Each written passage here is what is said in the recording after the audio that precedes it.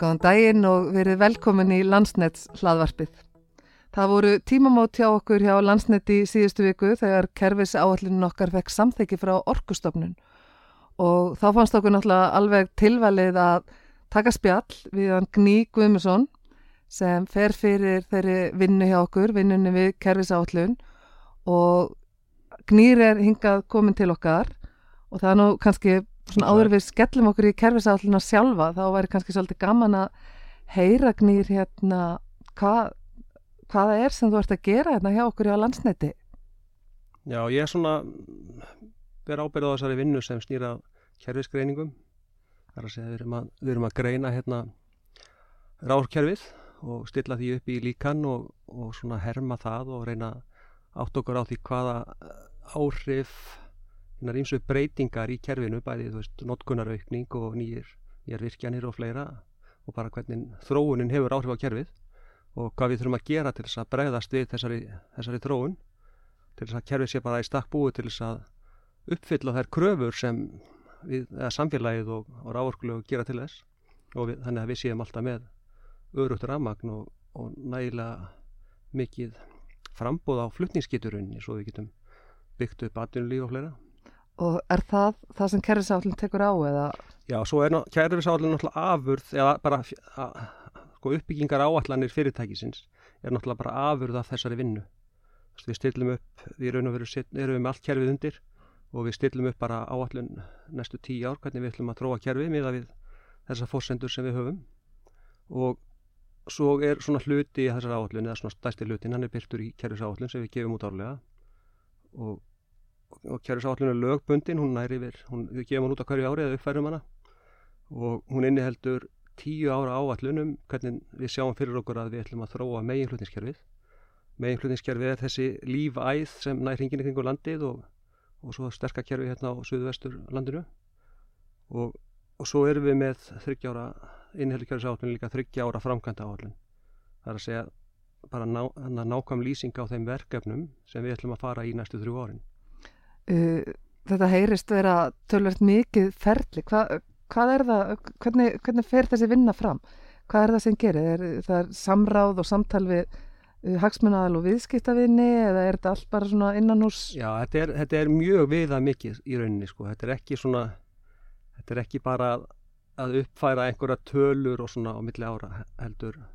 Við byrjum á því að bara kíkja á forsendurnar, hafa forsendur breyst og við erum gjarnan að horfa til forsenda sem koma frá raforkuspár nefnd og það ger spá í rauninni hvernig raforkunotkun muni þróast á Íslandi til ársins 2050 næstu 30 árin og þar er einnig stilt upp nokkrum sviðsmyndum hvernig, því það er nú erfitt að spá fyrir framtíðina, sérstaklega 30 ár fram í tíman og þannig að við erum að skoða þetta út frá nokkrum mögulegum sviðsmyndum og þegar við erum búin að stilla upp þessum forsendum þá byrjum við bara að keyra okkar líkön og þetta við náttúrulega erum þetta kerfisáætlun fellur undir lögum umhverfismat áætlana sem þýðir að við þurfum að fara með þetta í svokallað opið umsagnaferli og það er svona í raun og veru virkar það þannig að við gerum svona tillögu á áætluninni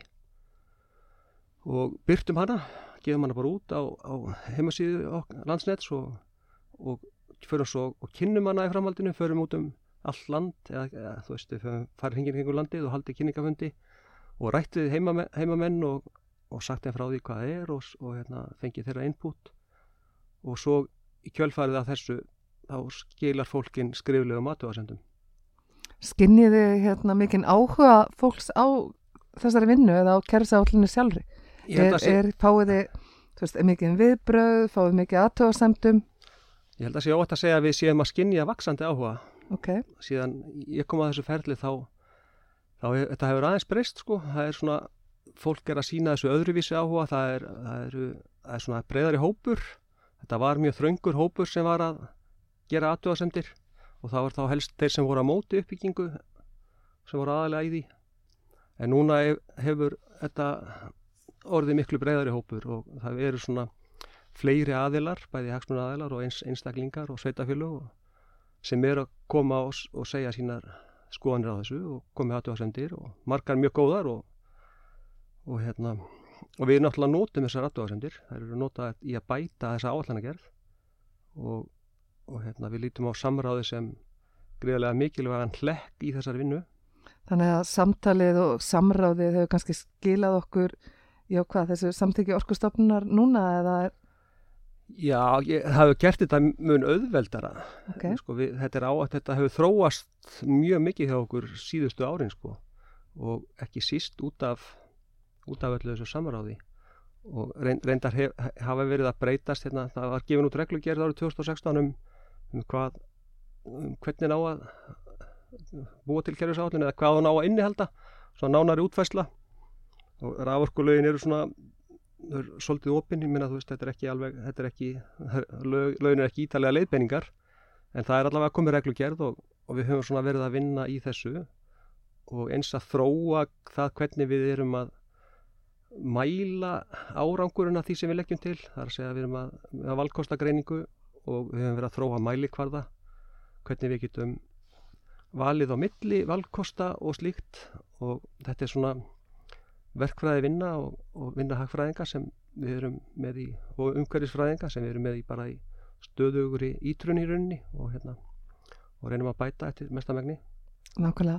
Þú talar samráð, hagsmunaráð, það er eitthvað sem kemur að vinnunni við kerfisáætlun eða hvernig er þeirri vinnu háttað?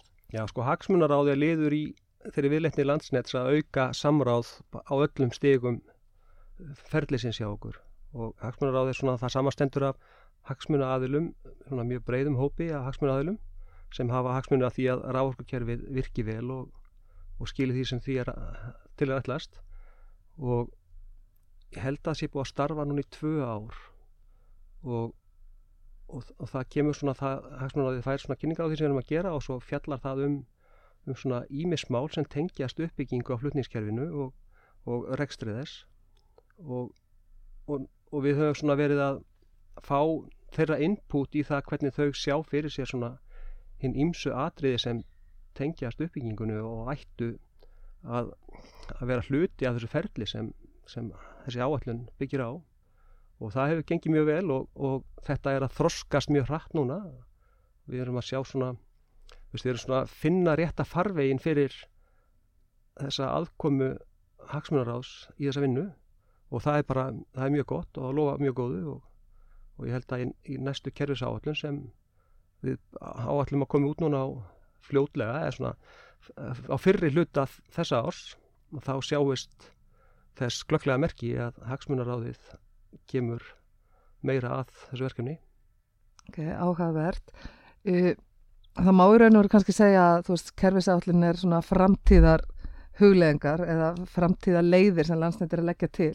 Nú mikið búið að tala síðustu daga í kjölfara óveður og fleira að kerfið okkar, byggðalínan, sé komin að þolmörkum. Hvað er það sem er lagt til í kerfisáætlun til að bæta úr þessu?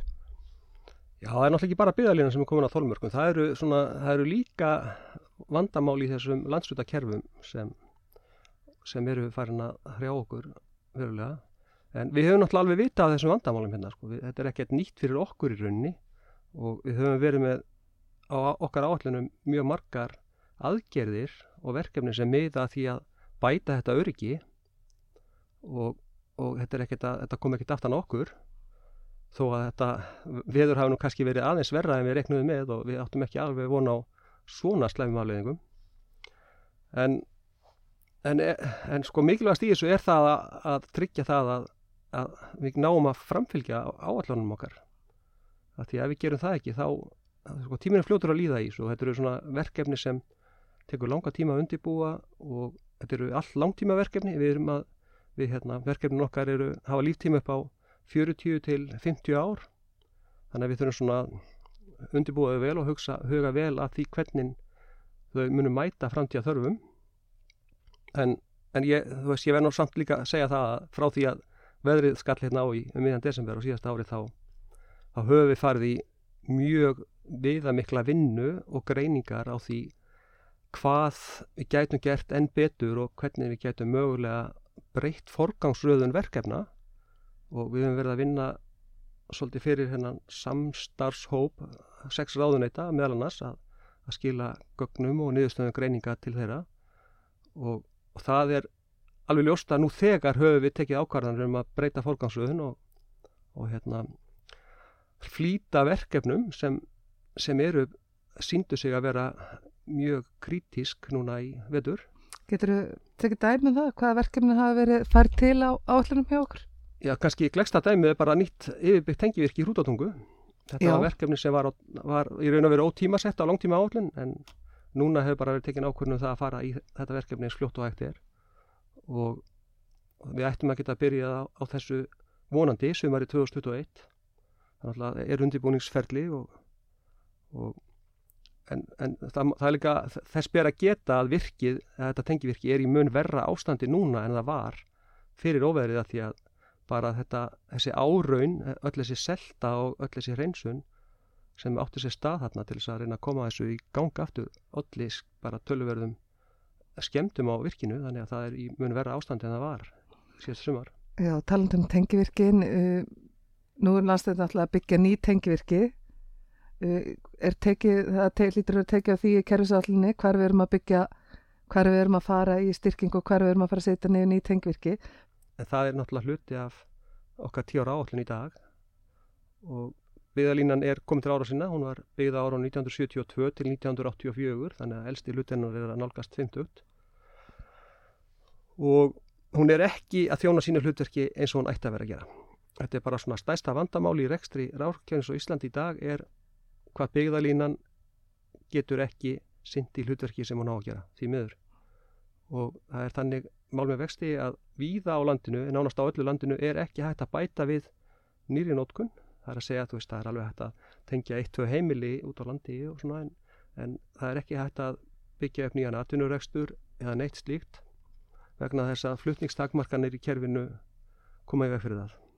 Þannig að þú ert í raun og verið að segja það ef það verður ekki farið í styrkingu á kerfinu að þá verður bara status quo hérna, þessi rafmagna framtíð eigi þá undir högg að sækja eða hvað? Já, það verður í raun ekki status quo að það verður afturför af því að notkunin mun alltaf aukast. Þú veist, það bara fylgist í hendur með fólksfjölda og orkuskiptum í samgöngum og fleira og ef notkun eykst og kerfið vex ekki með þá verður afturför. Það að segja afhendingaröryggi, það versnar, stigast í, það hefur verið að versna mjög hratt síðustu árin og þess vegna erum við ekki að horfa fram á sama ástand, heldur bara ástand sem mun fara stigversnandi.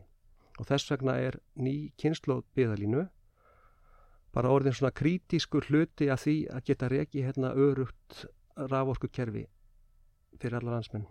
En svo vinna hafin, það byrjaði að styrkja á Norðurlandi, 3 stóra línur. Já. Og síðast ári þá hófst í raun og veru þessi vinna, þá gátum við byrjað að framkvæma við fyrstu línuna í þessu stóra verkefni sem Kröflulína 3, en hún liggur á milli Kröflu og Fljótsdalsvirkjunar fyrir austan. Og það áætlað að þetta verkefni klárist á þessu ári, 2020.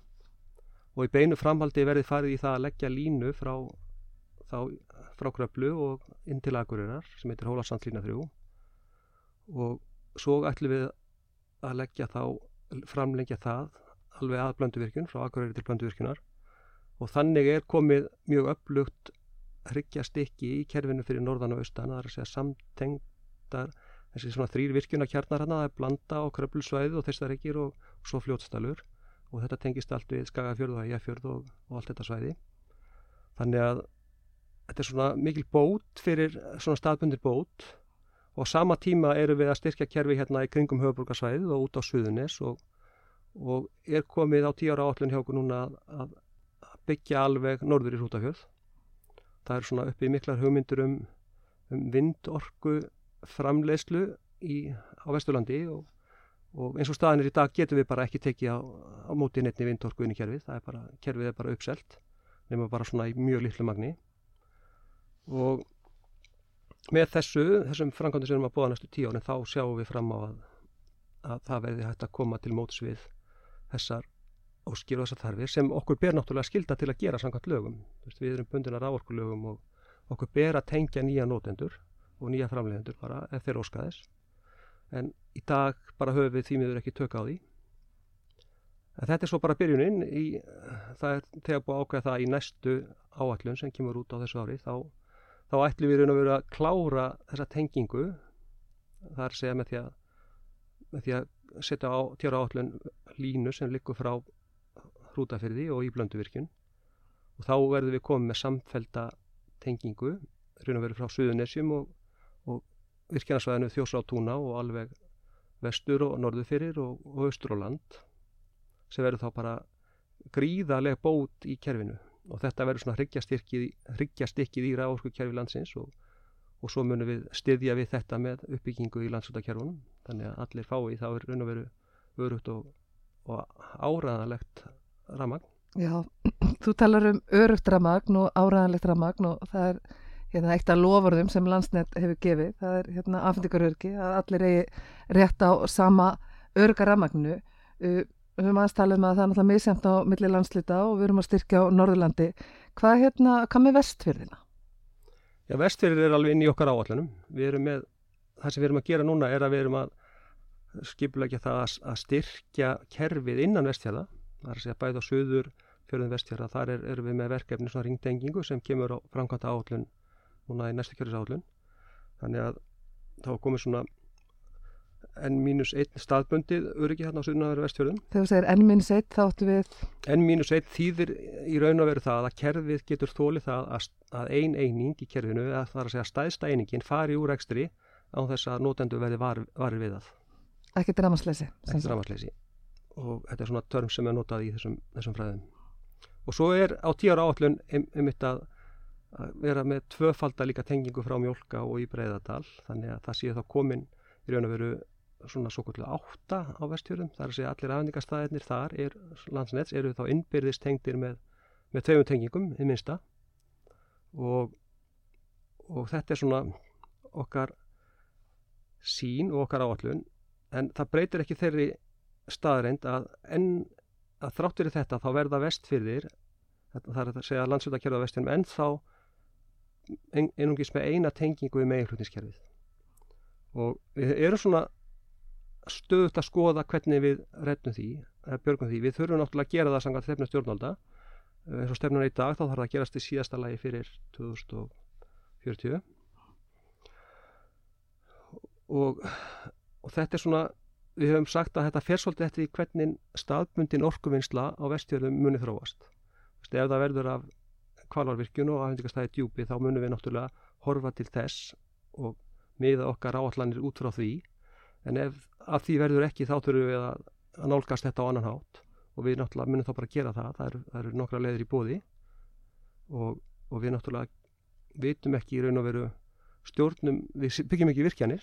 Nei, við erum aðeins búin að tala um Norðurlandi, Vestfirðina, höfuðborgarsvæðið, það er náttúrulega ekkert að sleppa Suðurlandinu. Suðurlandi fór frekar illa út úr óveðrinu sem var í síðustu viku. Einhver styrkingar sem eru þar, eitthvað sem kerfisáætlunin er að taka á? Já, við erum með verkefni núna í pípunum sem er bara að hefjast núna á næstu mánuðum sem er í raun og veru bara bætt fæðing inn á Suðurland. Það er að segja að við erum að byggja nýtt tengivirki við nálægt Urriðafossi, það heitir Lækjatún og þar liggur ein 220 kV lína, búrfellslína 2 og við erum bara í raun og veru að húkka okkur upp á hana og setjum hana tengivirki og spennistöð og spennum niður í 130 kV og leggjum svo jarðstreng, við ætlum að reyndar að reka þetta á 66 kV spennu til að byrja með en við munum leggja 130 kV jarðstreng frá þessu tengivirki og inn á Hellu og þá erum við raun og veru búin að bæta við nýjum innmötunarstað á Suðurland og það þýðir það að daginn þegar Hvolsvalla lína 1 fór mjög illa í veðrinu og móluðu staurar niður þá hefði engin orðið var við þá truflun þegar þetta er komið í gagnið og við erum að tala um að þetta verði bara tilbúið í fullum rekstri innan 2 ára. Og leið eru þá komin með styrkingu til Vestmannaeyja eða hvað? Nei, í framhaldinu þurfum við, þetta náttúrulega hefur lítil áhrif í Vestmannaeyjum nema kannski það verður bara betri fæðingarninn en afhendingaröryggið í Vestmannaeyjum verður ennþá háð í raun og veru einni tengingu niður í Rimakot en það er á tekniborðinu hjá okkur ný tenging til Vestmannaeyja, það er að segja bæði nýr sæstrengur frá milli lands og eyja sem mun koma á land í Rimakoti og svo Er sá strengur á framkvæmdaáætlun? Hann er ekki á framkvæmdaáætlun, en við erum svona að undirbúa verkefnið og svo og svo munum við, það er ekki búið að tímasetja þetta. Nei. En þetta verkefni verður hægt að stökkva á það með stundum fyrirvara og þetta við erum svona að sjá til hvað kemur út úr þessu samstarfshópi ráðuneytanna. Þetta er svona eitt af þeim verkefnum sem við leggjum til sem flýtiverkefni þar. En það er náttúrulega ekki nóg að tengja sæstrengin í landa því að við þurfum í raun að vera tvöfalda tenginguna niður í Rimakot til þess að fá fullan N-1 rekstur í Vestmannaeyjum og þá erum við jafnvel að skoða það að fara tengja beint í Hellu og Rimakot til þess að Rimakot sé ekki tengt bara við eitt stað. Þannig að það er svona ýmislegt í pípunum sem við erum að skipuleggja til þess að laga afhendingaröryggið bara mjög víða á land. Ok, þannig að kerfisáætlun tekur á afhendingaröryggi og því öllu saman. Loftslagsmál, það er eitthvað sem er mikið búið að vera umræðinni og við heyrum svona frasa eins og raforkumálur loftslagsmál og fleira í þeim dúr. Kerfisáætlun tekur náttúrulega á þeim hluta líka, er það ekki? Jú, sko, það má bara segja það að ef við ætlum að fara í full orkuskipti á Íslandi, þá er örugt og áreiðanlegt raforkukerfi algjör grunnforsenda.